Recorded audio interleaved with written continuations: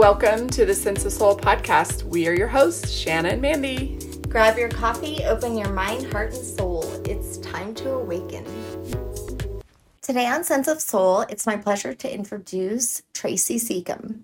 She has been on and off her soul's path all of her life. She grew up with a selfless, caring mother and an entrepreneurial father. She was taught to put everything else first and work hard. She was grateful for those lessons, but she did eventually burn out. When her mom passed in 2016, she remembered what was important in life and vowed to prioritize her connection to herself, family, and service without losing herself in the mix any longer. Her mission is to now help others remember their unique, magnificent self and to realign themselves with their highest potential so that they can live a life that fulfills themselves in every way. She has an amazing website, blog, and offers many freebies on her website to help you be a soul pleaser rather than a human pleaser. She also has a great book that you can actually download from her website. It's called Find the Real You and Love Her so that you can live the life you choose. Thank you so much, Tracy, for being with us. I have a feeling we have a lot in common after looking at your website. I'm so pleased to be here. It's just such a great collaboration with you being Sense of Soul and my business being Soul Pleaser. So we were destined to meet. Yes, I love that, soul pleaser. We're usually human pleasers. So tell us about how you came to be a soul pleaser. Well, I started out as a serial people pleaser, and it really started from modeling that from my mum. So a lot of people really put my mum on a pedestal because she was a martyr and she was a beautiful woman and she cared so deeply about everyone that she met. So she was a nurse, but she was so much more than somebody's nurse. She went to everybody's funerals, all of her patients' funerals. She became friends with all of the family members. And so it was the way she lived her life. And apart from looking after her 5 children, I'm the oldest of 5, she also welcomed in everybody that was even vaguely related to us. So if they ever had a problem, they'd move in with us. So she held a whole community and she did it with love, but ultimately on reflection in the end, she did a lot of it through resentment because she was exhausted, because you can only do so much when you leave yourself out of the equation. And so when she passed away, I woke up to this realization that I was heading down the track of being just like her, thinking that was admirable and that's what I should aim for. And I was burning out too. And I thought, I'm just going to end up with cancer like my mum and die like my mum, exhausted. So I knew that she has been with me ever since she passed. I have goosebumps because she's here now. And she is guiding me saying, don't do it. Love people, but love yourself as well. So that's sort of how I woke up to my people pleasing ways and realized that there is a different way, and soul pleasing to me is the way. When I was reading your book last night, there was a part where you talked about the frog in the pot. Could you talk for a moment about what your life looked like when you were the frog in the pot? Yeah, thank you. So it's funny, like on hindsight, it's so obvious, I guess that's how life is. But when you're in the middle of it, you're oblivious because it's not where your focus is. But before my mum passed away, I was running 3 businesses. I have 3 children and I was managing all of our investment properties. My husband was always away for work. I was traveling for work as well. And I was running the whole household. And on reflection, I think, how did I do that? But then by the same token, I remember that when people said to me, how do you do it? There was a sense of pride. I felt like they admired me because I was a frantic lunatic, but then I would show up at the school with a smile on my face, dressed reasonably well, looking like I had it all together. And I realize now that I was doing them a disservice to show up and pretend it was okay, because it wasn't okay.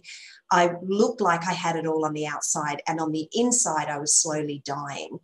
But I was in denial of that because on paper, I was ticking the goals that I had been taught to tick, looked good, exercised, kids looked good, you know, they're at the right school, successful, but no meaning to my life, just like a robot, waking up and working until I hit the pillow, and I would fall asleep instantly. My husband said I'd be mid-sentence and I'd be asleep.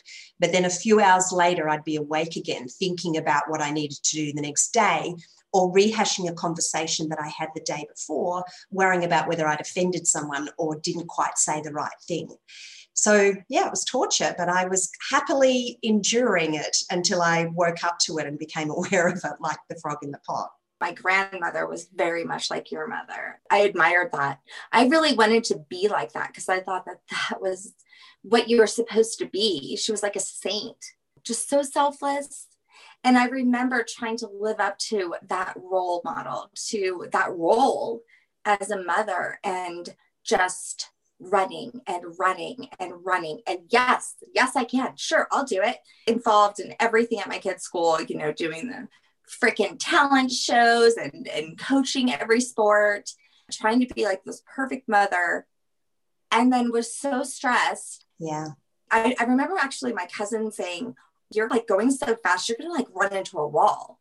And like I did, I crashed and burned. And it's like, who am I? Yeah. What just happened? And whenever someone's like, who's going to volunteer? I'm like, oh, not me. I did mine. Even by the time my kids got in high school, I was like, screw that. I've done that. And so I can totally relate to that so much. So how would your family like take it though, when you broke out of that? Because I know in my life, everyone was like, what? Like, you're the yes person. What happened?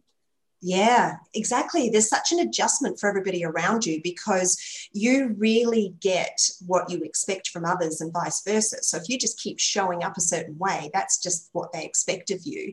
And people treat you the way that you expect. So everyone expected the world of me because I expected the world of me and I expected them to expect it.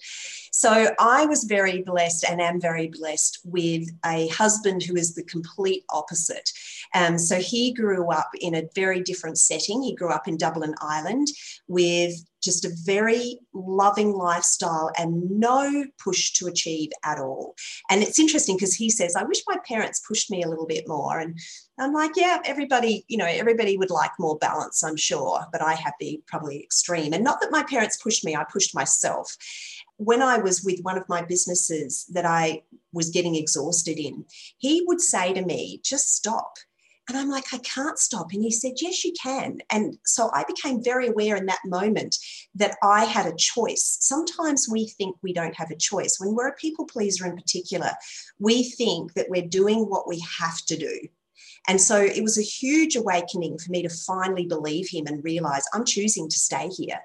And he said, why can't you stop? And I said, I don't want to let everyone down. It was the biggest thing that kept me in this particular business because I had a team of 10,000 people around the world, and I used to answer their messages day and night, and they used to praise me and say they loved me. And so I felt like, who will I be without that as well? You know, that was the underlying thing. And so they did feel let down. People rang me up and said, you know, I'm so disappointed. Why are you leaving? Please stay, please stay. But a few months down the track, they stepped into their own leadership because I wasn't doing it for them.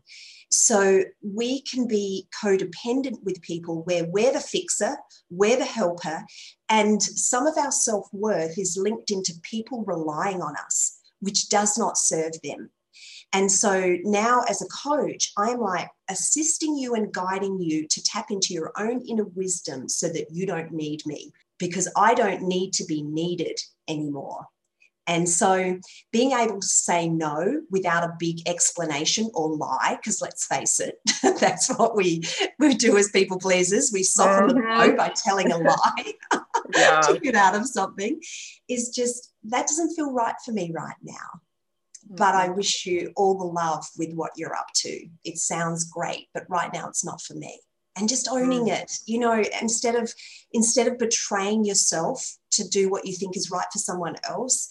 You just feel so good about yourself by saying what's true for you. It's a big change, and it takes some practice, and you feel nervous when you first do it and you slowly get better. Yeah.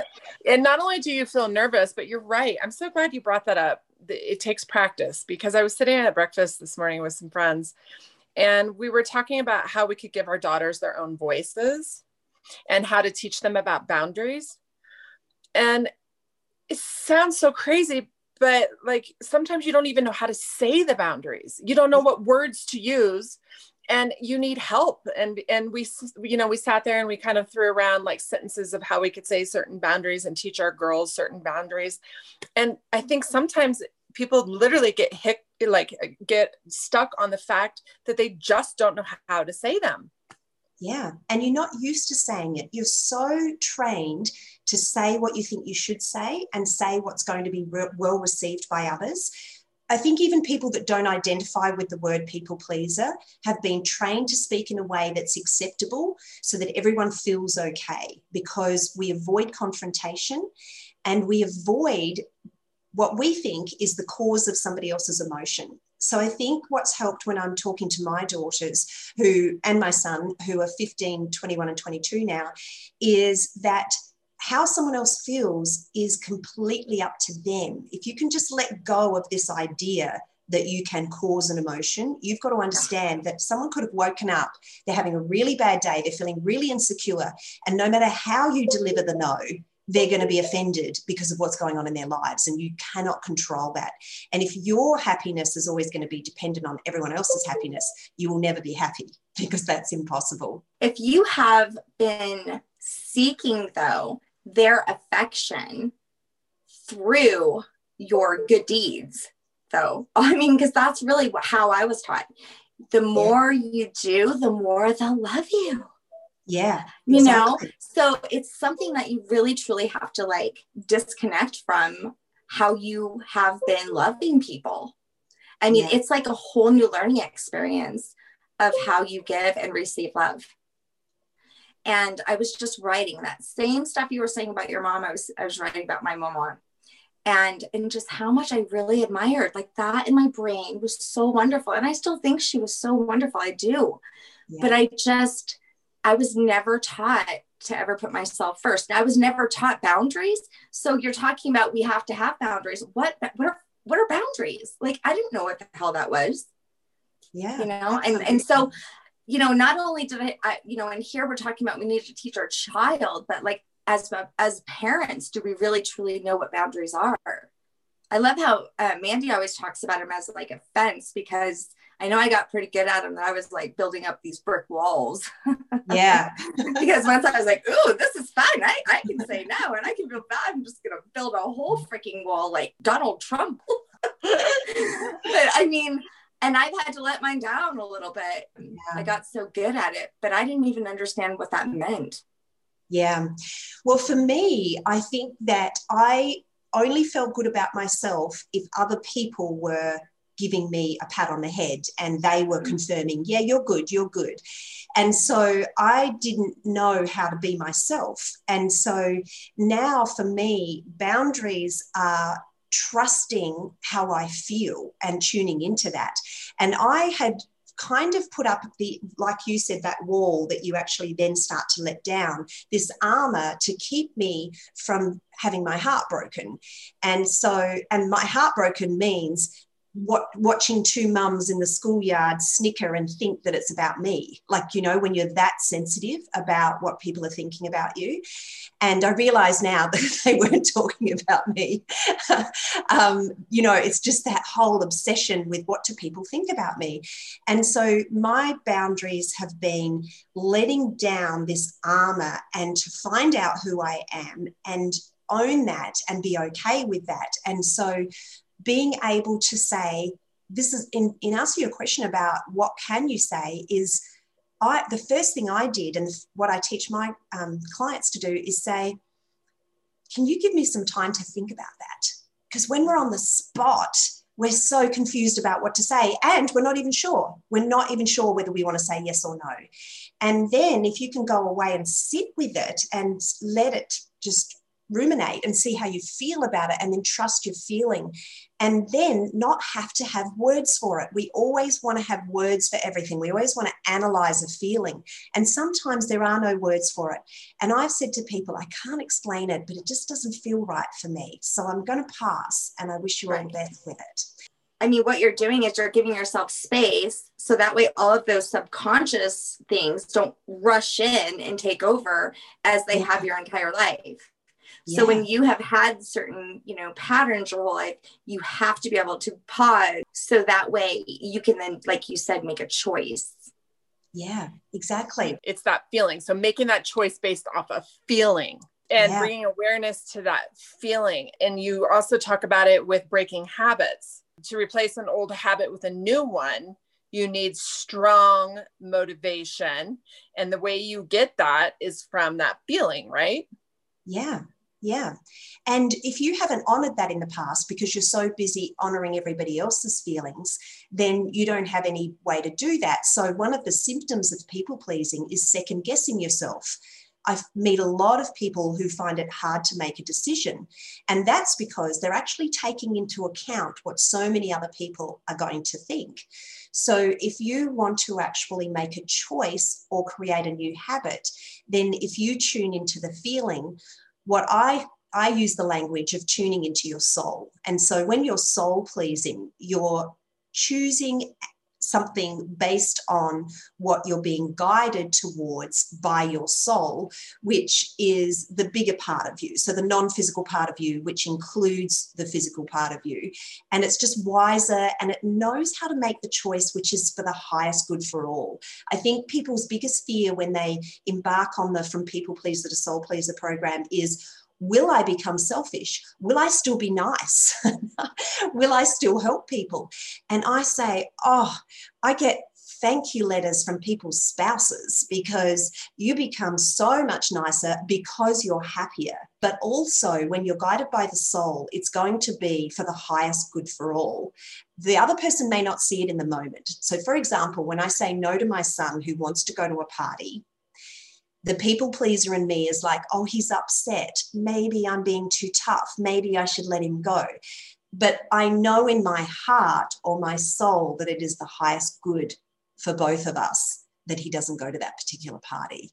And he might not know that right now, but I trust that feeling that's guiding me with those decisions. So it's a very powerful way to live your life, to tune into your soul, which is always feeling good. So you need to get into that space. Quite often I'll say to people before you make a big decision, really align with that emotion of feeling good, and then you'll hear your soul's whispers. That reminded me when my younger brother was like 17, he asked my mom if he could go camping one weekend. And she said, absolutely not. And my mom was a yes, yes, yes, yes. And so he was completely taken back by the fact that she said no. And then he wanted an answer of why, and she couldn't give him one. She said, I don't know. Something is telling me just not to let you go. 2 days later, they found out that these kids and the car he would have been riding in took a corner on a dirt road too fast, flipped, and an electrical pole fell over and killed the kids in the back. Wow. Yeah. And that would have been the car my brother would have been in. And I mean, that's a really extreme story, but I just remember how mad he was all weekend that she could not give him a reason of why he wasn't allowed to go. Yeah. Yeah. I had goosebumps before you even told the ending of that story, because as a mother, we do have, as a human, we always have this instinct, but quite often it can be about our children, and we just know, and we can't explain it. And that's what I've said to my son. Like, I can't always explain it. I just know that this is the best choice, and you're going to have to trust me on this. So yeah, that's amazing. When you started to become a soul pleaser, did you get called selfish all the time? Don't know if I did, because I didn't to my face, but I do know that people who didn't know me very well and had always seen me in a particular light where they'd made an assumption about who I was, it did filter back that they were kind of making fun of me. And the business that I had prior to my Soul Pleaser business was a physiotherapy business, so very science-based, something that people can really understand because it's quite tangible. And so I think they thought that I'd lost my mind and that, you know, I didn't care about material things or obviously what other people thought. And so, yeah, they thought that I was weird and, you know, I don't drink alcohol and I don't gossip and I don't eat meat. And, you know, so, you know, a lot of people think I'm weird now and I actually don't care. If this is weird, I love it. And for anybody, you know, some of the people I work with, they start to feel the pull to not drink as much, for example, because they might be in a social situation where people get drunk to have fun and they start to feel uneasy around that. I'm just like, trust the feeling. Trust the feeling. I know that you feel like this is the only way you can have friends, but it's not true. You can be yourself and surround yourself with people who are like-minded and attracted to your new vibration. Mm-hmm. Yeah. I think it's awesome, though, too, that your husband was supportive through this, because mine wasn't at the time. Because I remember I was around 30 years old when I kind of was like, oh, I think I want something more. I think that more than a mom. I want to go to school and do this. And he's like, and I was just like, what am I'm like stuck and trapped in this life that actually my whole life I wanted. But then once I had it, I had no freedom. I was just my own prisoner in many ways, not even his necessarily, because he was just going along with the ride. You know, I was trying to play this role and he was playing it with me. And of course, the more you give to people, the more they'll take. Yeah. I was speaking to a lady the other day who said that her two daughters have grown up and moved out of home, and her husband, when the first daughter was born, became very jealous of the attention that she was giving to the child. And now that they've gone, he wants to be number one center of attention again. And she's outgrown that. She's like, oh, no, I'd actually like to find out what I want. So we're going to work together and help her with that. And she said, I'm nervous about how he's going to respond. And I said, he may not like it initially because you have always shown him that that's okay. So when you actually allow a behavior, you're condoning it and you're saying yes to it. So when you start to say no to it, the person who's got away with it for a long time might not like it to begin with. But, you know, if you continue to make your own personal growth the priority and feeling good and aligning with your soul your priority, the people will either meet you there or leave. If you're a great rock solid relationship, the relationship will just strengthen. Like my marriage, it was already good. But now that I am truly myself, my husband has started to do yoga and, you know, he's an Irish Guinness drinking, you know, like, and now he comes to yoga with me and I never asked him to. He has just been drawn into the vibration that I'm on. And that's what happens if you just continue to say, this is my priority. My expansion is my priority. That's why I'm here. I like that. I like how you worded that. It sounds just so loving. It's not coming off like, this is my new me and you can deal with it or not, you know? Yeah, exactly. And it is for the highest good for all. Like the best thing I can do for my family is demonstrate to them expansion. I'm not getting old. I am becoming wiser. I am becoming more of my true self. And so my kids are doing it too. I'm watching them just expand and expand. It's like they're accelerating because they're observing me doing that. Yeah. It's so funny. We're talking about a lot of stuff I was speaking with my friends at breakfast about today. And one of them was how you always have that child come to you and go, well, you didn't, you know, make Connor do this, or you didn't make Trina do this. And I was thinking the best way to explain to her is that the reason I didn't have my son doing the same thing she's doing or not doing is because I've evolved. You know, I was young when I had him. And since then I have evolved as a human and I have more tools in my toolbox and I've learned what I should and shouldn't be doing. And I made choices and I've gotten wiser. And that is why my thoughts and things that I share with her are different. And And when I said that, she was like, oh, okay, that makes sense. Yeah, exactly. That is so good, because I think sometimes we're taught that you have values and you never change them. But we're here to evolve and expand, which is change. And so changing your mind is a good thing. You know, people are like, I'm a man of my word. Like, I have this belief and I'll hold on to it till I die. But in actual fact, if we're going to expand, it's the opposite of that. And when my older daughters, because of the 6-year gap between the girls and my son, say to me, oh, you would never have let us away with that, I say, because I was modeling my parents' parenting with you, and now I am tuning in, and this is okay for him to do this. So you just came into the world at a different time when I was a different person, and that's okay. So same as what you're saying. It's so cool. Yeah, it's like when older generations say stuff like, well, back in my day, we didn't sit on social media. I hate it too. It triggers me because I'm like, or back in my day, we didn't sit in front of the TV this long. And I'm like, come on, we've evolved. Now, maybe we haven't evolved in all good ways, but let's embrace it a little bit here. Yeah, we want things to change. That reminds me, I visited my dad. My dad's in a nursing home, and I visited him a few months ago, and the little activity sheet was on the bed, and in the afternoon it said meditation classes. So I said to Dad, oh, wow, they do meditation here. Did you go to the meditation class? And he goes, why would I do that? That's for dickheads. Oh my God. Yeah. And I just thought, I'm not even going to try to explain to him that I meditate every day. What's the point? I know. It's wasted energy.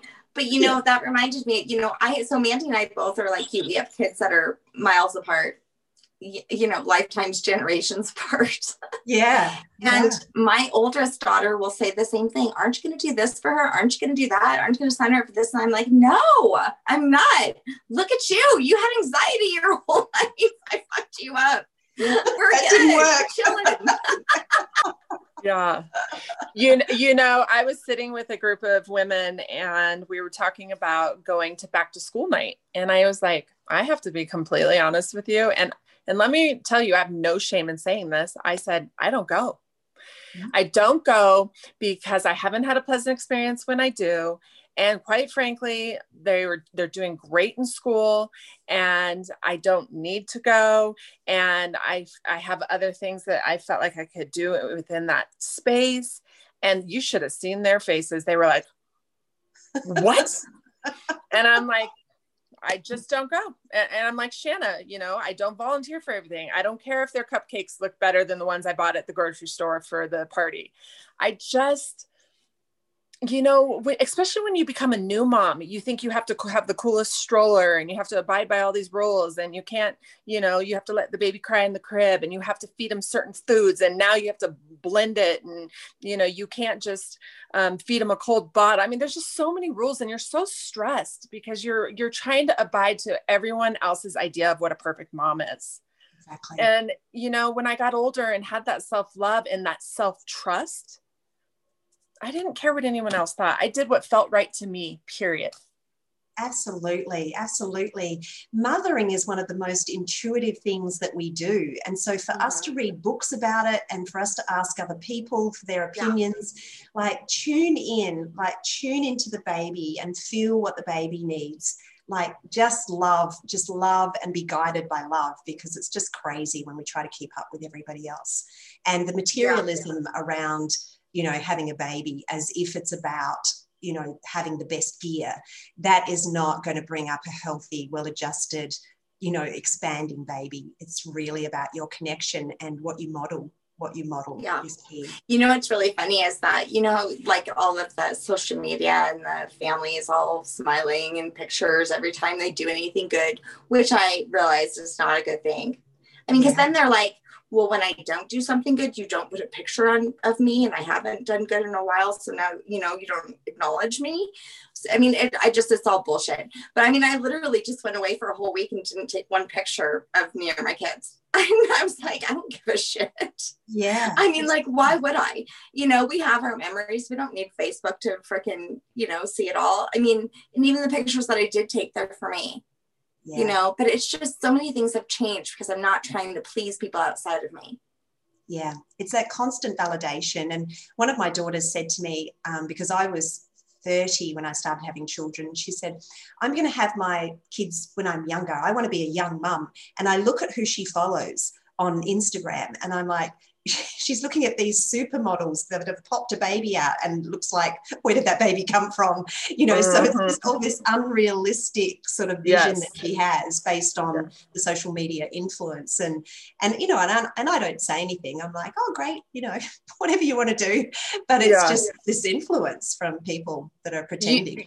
You know, I remember one night, Shanna, actually like not being able to sleep because my middle daughter, who's 16, said, Mom, it hurts my feelings that you don't have like a baby book, like that's all put together, like you did albums with pictures like you did for Connor.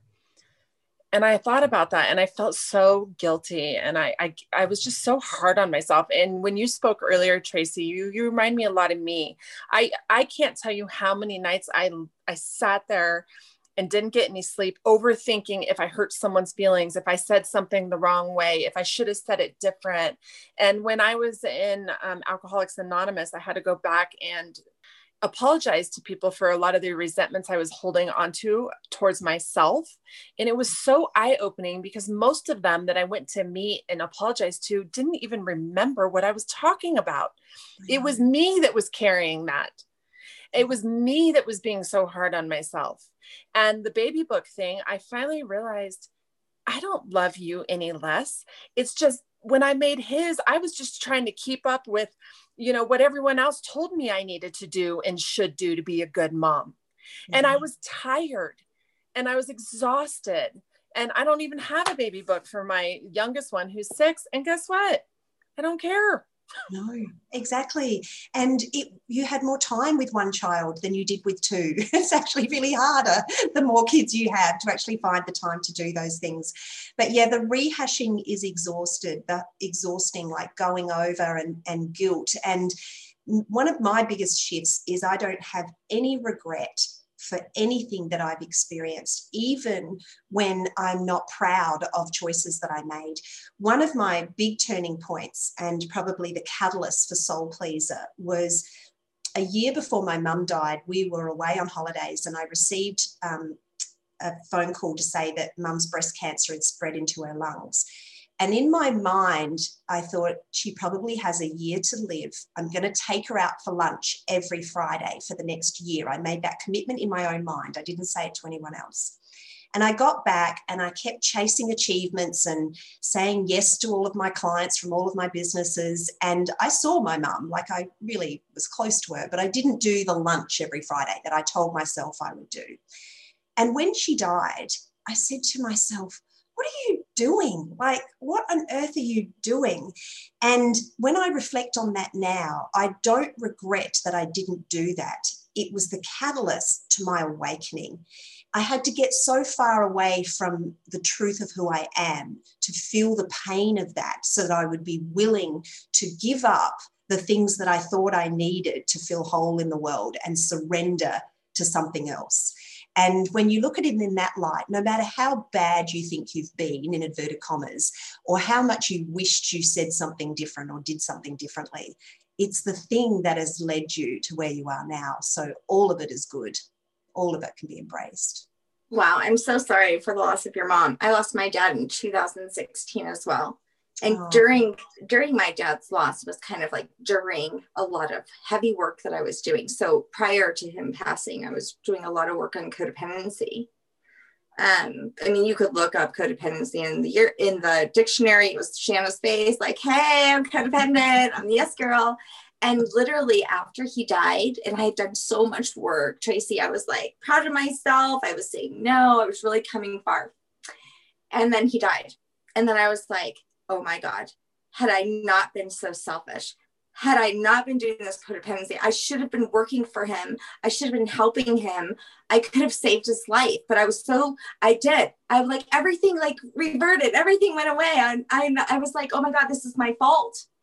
Like literally I was just, it was just like this moment of maybe everything I was wrong about. Maybe I was wrong. Maybe I just should have been right next to him the whole time, helping him, so that way he could have had more time to deal with his health, and that I could have died early and made myself so stressed out that I'd have the heart attacks.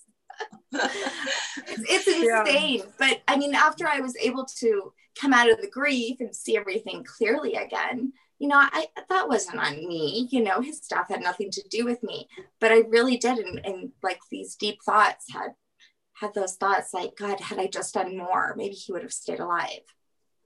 And he didn't want to stay alive. If he wanted to stay alive at a soul level, he'd still be alive. We just take on so much responsibility for things that are out of our control. My uncle died recently, and my cousin, his daughter, messaged me, and she said, it's getting close, and I'm just not sure if I'm making the right choices. I just hope I'm doing the best thing. And I said, Marion, this has nothing to do with you. Like, just love him. Just sit there and love him. He's doing his thing. And he died an hour later, and he died peacefully. And she was so relieved that she just let go of that angst for the last hour instead of fussing around thinking she could save him. Shannon, I remember when John Woodruff had us come up to the hospital for his mom. And it was kind of the same thing. He, this fireman that saved me many years ago, him and I become really good friends. And he called me and said, would you come up to the hospital? He's like, I don't know why, but I need you to come up here. And I didn't know his mom. And so Shannon and I went up. Just so much stress and worry in that last hour about decisions that he felt like he needed to make, when he could have just been using that time to sit by her side and love on her. But he was so worried about the decisions. And then the decision ended up being out of his hands, and she just passed away. And it always will be. We take on the responsibility of things that we're not responsible for and we can't control. And I think the only thing that we can control in any moment is how in alignment we are, or how out of alignment we are. And when we're in alignment and we're feeling trust, we trust life is for us, life is for everyone, then we just allow what's going to come and be at peace with it. Can you do me a huge favor? Can you tell our listeners about the part of your book? It was a quote, and it said, it takes a storm for a pilot to switch off autopilot. Can you explain what that means? Yeah, great. So we are on autopilot. When I look back at me being the frog in the pot, I didn't have time to be conscious about my choices. So we are making micro choices every microsecond. And so we think on autopilot unless we pause and consciously choose a thought. And so the autopilot is just what we've practiced. And what we've practiced is often what we've picked up during our lifetime. From 0 to 7, we don't have the filter. And so everything comes in and we accept all of it without question. After 7, we start to question it. So sometimes we'll take it on and sometimes we'll dismiss it. But you can have different children in the same family perceiving what they're taking in differently. And that's why our conditioning can be from the same environment, but we turn out differently. And so we don't change while we continue to live on autopilot.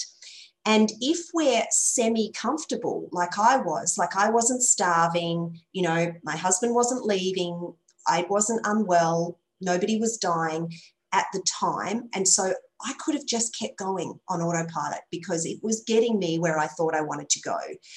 But then, to me, it sounds crazy because parents die. It was the worst thing that could happen to me when Mum died.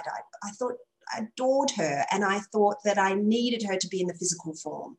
And so when the thing I was most afraid of happened and I was still alive, I was like, what I'm doing doesn't work. I surrender. I've always rolled up my sleeves and made it happen.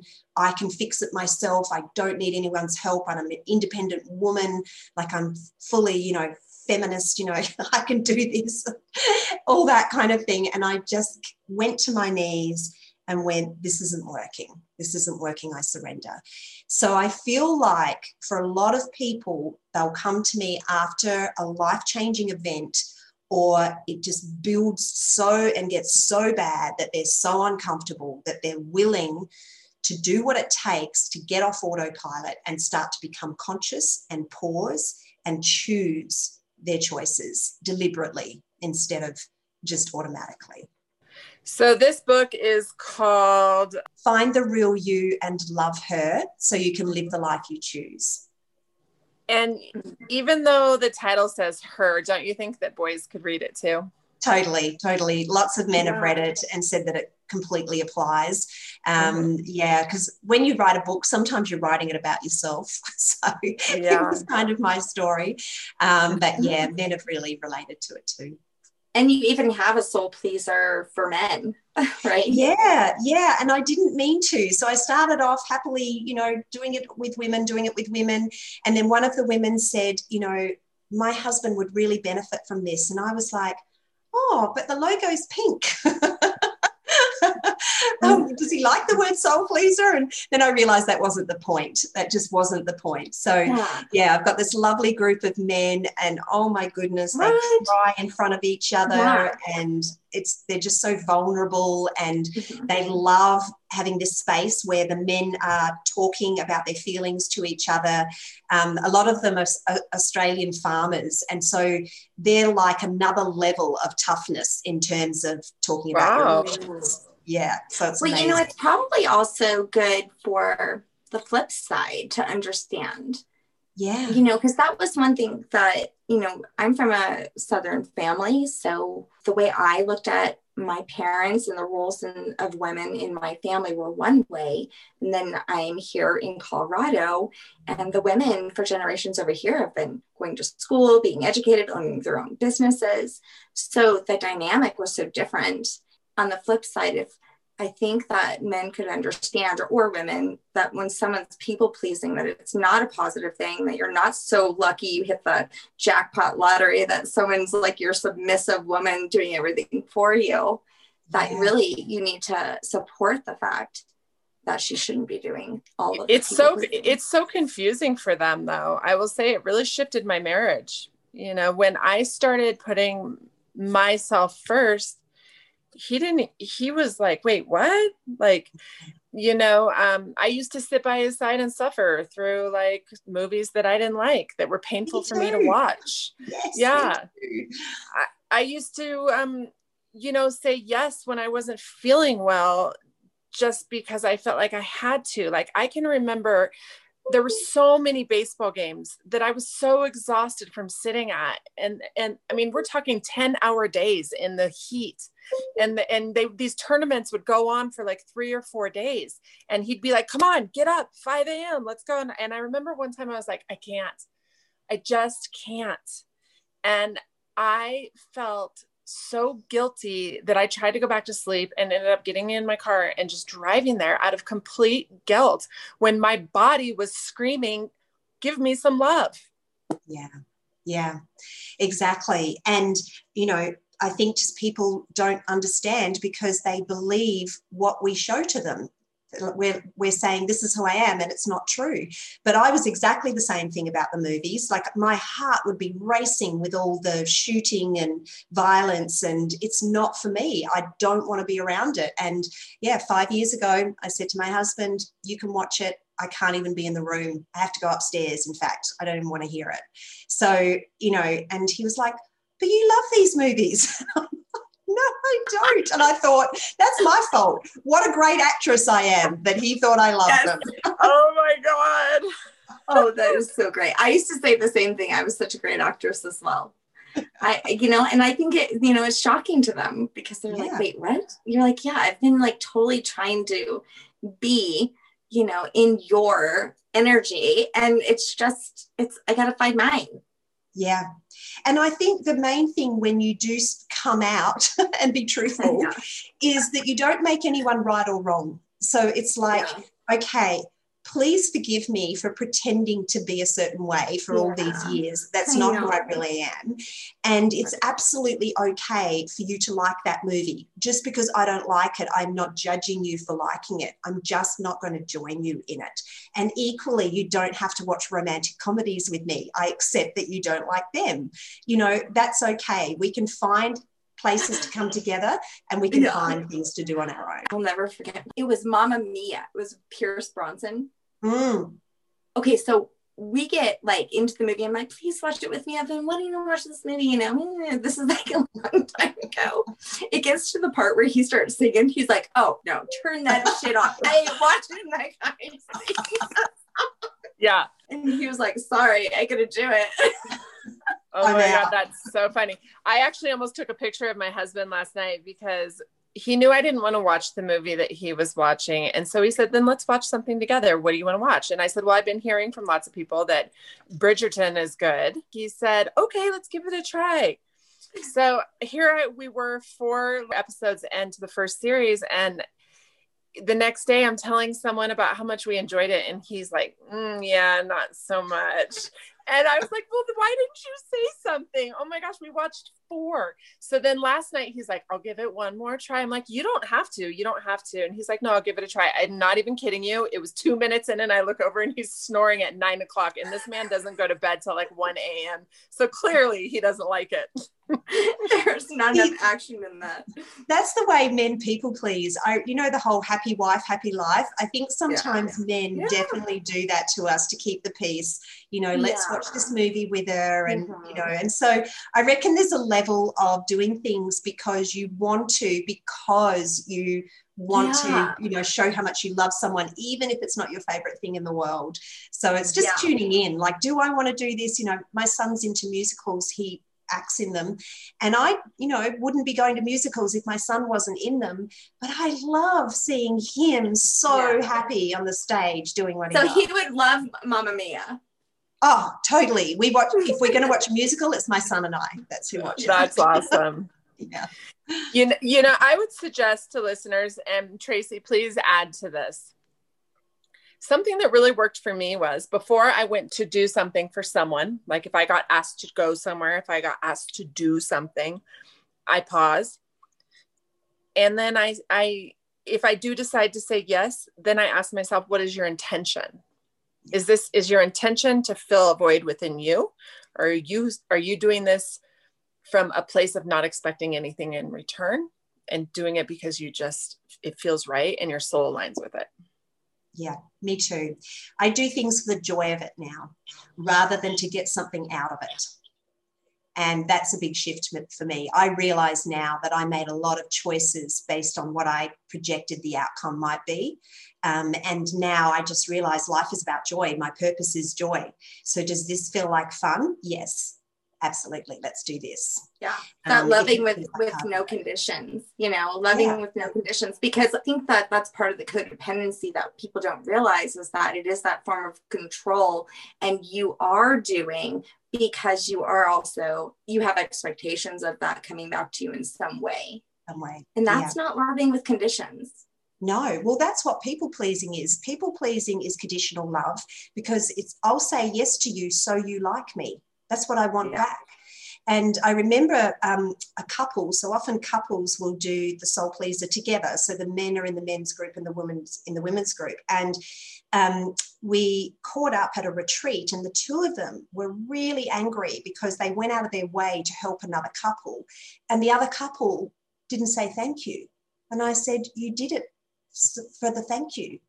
You know, just if you didn't want to do it, you shouldn't have done it. Don't do it for the thank you. Mm-hmm. You can't expect people to be grateful. And as parents, how many times as parents do we get mad because our kids are ungrateful? Like, I did last night. I made my daughter, it took me like 45 minutes to make her the most beautiful dinner ever. And she walked upstairs and looked at it and goes, what in the heck is that? And my ego was hurt. Yes, exactly. And you're like, I didn't do this for the joy of it. I did it for you to go, wow, this is awesome. I did. And then I had to humbly be like, okay, it's okay that you don't like it. What else? Yeah. You know, I have to read this quote because it's going to go on my wall. I love it so much from your book. You have given away your power in exchange for acceptance and appreciation because you don't accept and appreciate yourself. Boom. That is it. That sums it all up. That's really what we've done. And when we accept and appreciate ourselves, then we have our own power back and we create our own life instead of just being blown around by the wind trying to keep everyone else happy. That's absolutely huge. I'm so happy. Like, my daughter's the complete opposite of me. Well, Yeah. you know, now I think she, you know, she sees it in me too, but I'm so glad that that stopped in my family. Yeah, I agree. I think that this is the generation of changing the generational habits that don't serve us. Yeah, it's exciting. Even my youngest, I mean, from like I said, we have kids that are miles apart, but from my 22-year-old and to my 8-year-old, literally both of them are in agreement that, like, you know, do you. I'm like, yeah, this is awesome. Yeah, it's fantastic. And I think the kids being born today will totally be themselves, which is really exciting. Amazing. Yeah, I agree. Okay, I have one more question. How do you know if you're ignoring your soul's calling, and what are some questions you should ask yourself? Oh, what a great question. So you're ignoring your soul's calling if you're unhappy. Because when you tune into your soul and listen to it and follow it, it'll light you up. And so when I am triggered, and triggers are a blessing, so we attract somebody into our life or a circumstance into our life to trigger an old emotion that's been blocked, and it's an opportunity for us to let it go and stop holding it down. I will talk out loud to my soul and I'll say, soul, what are you thinking right now? Because I'm thinking, you know, he's a dick or whatever I'm thinking. And I know you're not thinking that. So could you just point me in the right direction? I love how you say dick. Say it again. Yeah, could you just say dick like 5 times? It's so great. Dick. For real, it is great. Then I will talk out loud back to myself, and my soul will just say something really wise, like, what a blessing that he said that. So you could be reminded that you are whole and it doesn't matter what anyone says or whatever it may be. And then I go, oh yeah, of course, you know, and then I just get back on track. You're so a little crazy. I love it. But you don't have to say it out loud. You can just do it all in your head. Yeah. No, I like it. It's okay. You know what? I have this friend. Me and her used to work at Children's Hospital together. She's adorable. And even when she's mad, she's adorable. Like, she's the nicest, meanest person you've ever seen. Like, she always tried to say she needed to be like more assertive and disciplined more within our classroom. And she would try so hard to, like, she's just cute. And I feel like that's how you would be. I totally feel like that you remind me of her. Yeah. Me mad. Yeah. Yes. I bet you're adorable mad. Yeah. Oh my gosh. You're so cute. You know, you and Shanna actually have a lot of your story in common. Like she said at the beginning. I mean, Shanna has said this many times on our podcast. And I've been her best friend since she was 15. And I was even shocked when she said it, that she loved her father deeply. And she still loves her father deeply. But it felt uncomfortable for her at first to admit that his death was a blessing. It was a stepping stone and the catalyst to her awakening as well. And you're like one of the first people we've had on that has said the same thing. And, you know, for people in the outside world, that they're probably like, what the hell? What do you mean? That's like horrible to say. Yeah. It was the worst and then the best thing that ever happened to me. And I'm so grateful to my mum, because I believe that the instant that you move from physical to non-physical, you're back to pure love. And so my mum's not judging the things that she would have judged when she was alive. So, you know, when she first died and I felt her presence, you know, if I was having sex with my husband, I'd be like, sorry, Mum. But now I realize that she embraces that now. Like, you know, she's fully love without judgment. And so it's the best thing that happened to me, but it's the best thing that happened to her, because it set her free from, she was brought up very religious, and she had a lot of rules, and sex was bad and everything was bad. And there was so much guilt. And so there was this sense of freedom for her, but at the same time, she allowed me to start to become free as well and let go of all of those limiting beliefs of trying to be perfect and trying to be a good girl and live up to my mum's expectations, because I know now that her love is unconditional for me and mine is of her. I have no judgment anymore of the choices she made as a mum and all of those things. So it's a wonderful thing once you understand passing. Recently, my mom has gone through a hard time and I've had to move her to Louisiana and all this stuff. And I had these thoughts. My dad would have been so disappointed in me. I should have done more for her, right? And then I was like, wait, what? Who the hell is saying that shit ain't true? You better shut up, whoever that is. And I turned that off very quickly. But it's so crazy how if you're not aware, like those thoughts will come in and you will live in this hate for yourself too. And this disappointment and always judging yourself. And, because you can't please, here I am trying to please somebody that's not even here physically anymore. Yeah, exactly. And when we go out as a family, us 5 kids, people will often say things like, mum would be proud, mum would be happy. So there's still this, because mum used to organise the family dinners and we've kept doing them. And so there's still this kind of, Mum, are you pleased with us because we're still doing the dinners? I even said that. I was saying that in my mom's house. I'm like, wow, because we just moved her into a new house and everything. And I'm like, oh my goodness, my dad be so proud, and he would. But it's different now that I say that. I'm sure it is with you. Yeah. It's not because I need approval. I'm just happy, for it. But before it would have been maybe to have that approval, to feel loved that way. Yeah, even if you didn't want to, but now it's I want to, and yes, Dad would be proud to. Yeah. Right. Shanna did a really pretty blog on our Facebook about, the gas tank, and she uses that kind of as her metaphor of, you fill up your gas tank and you've got to remember to keep an eye on it because, if you keep giving that gas to other people, you're going to have none left for yourself. Of course, that's like the lamest explanation of her writing ever, because it's actually really pretty. But sometimes as humans, we need it to be just simply broken down. Like, I didn't even understand the difference between service work and people pleasing. I had them kind of intertwined. And so like in my recovery, the 12th step in Alcoholics Anonymous is service work. And I was like, wait, I'm doing service to keep myself sober. That feels selfish. What's my intention? And am I doing it to please other people, or am I doing it for myself? And it had my mind all fucked up. Like, why am I truly doing this?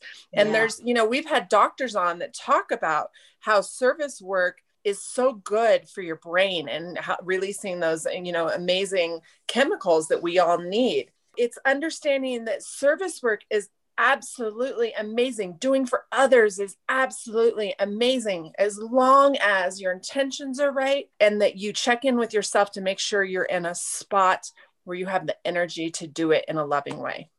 Yeah, you can still be there for people without giving them everything. And what I always say to my clients is energy should be exchanged. Like, we can't just give it all and say, have a nice day. Bye. Exactly. Take my energy. No, you need to, return it back, it needs to come back to you. What do you say? How do you work on that when you're, because it is so hard. This is something that a lot of people, struggle with. How can you still be there for people without being a people pleaser or without being codependent? By being there honestly. So you genuinely want to do it. You genuinely want to do it for the joy of it. And it just ends up being service to them. So soul pleaser is called a business, and some people might call it work, but I just show up and live in my joy, and people happen to benefit as a side effect of my joy. And now it's time for Break That Shit Down. So in my heart, I know that you, the listener, you are here to live a magnificent life, and you are here to discover the incredible goodness and creativity and love inside of you, which is who you are.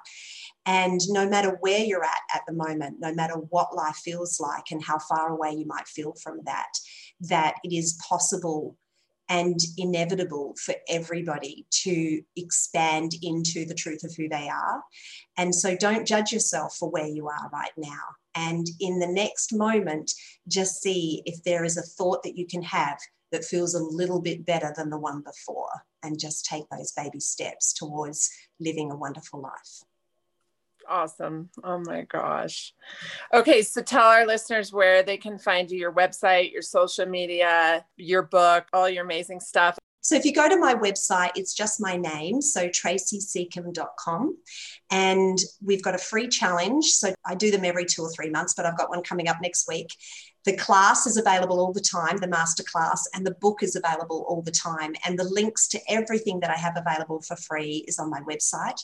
And I have a Facebook page, Instagram page, and Facebook group called Soul Pleaser. So if you look for Soul Pleaser, you'll find me on social media. Thank you. It was such a pleasure to meet you. I love both of you and want to stay in touch. So I feel the same. Thank you for bringing light to this topic. Thank you so much. Thank you to both of you. You have a wonderful day. I will. Thank you, guys. Thanks so much. Many of our listeners have asked how they can support Sense of Soul podcast. You can now buy Mandy and I a cup of coffee by going to www.mysenseofsoul.com and go to the coffee fund. You can also take one of our many workshops or classes online. We love to meet our listeners and work with them. Thanks for being with us today. We hope you will come back next week. If you like what you hear, don't forget to rate, like, and subscribe. Thank you. We rise to lift you up. Thanks for listening.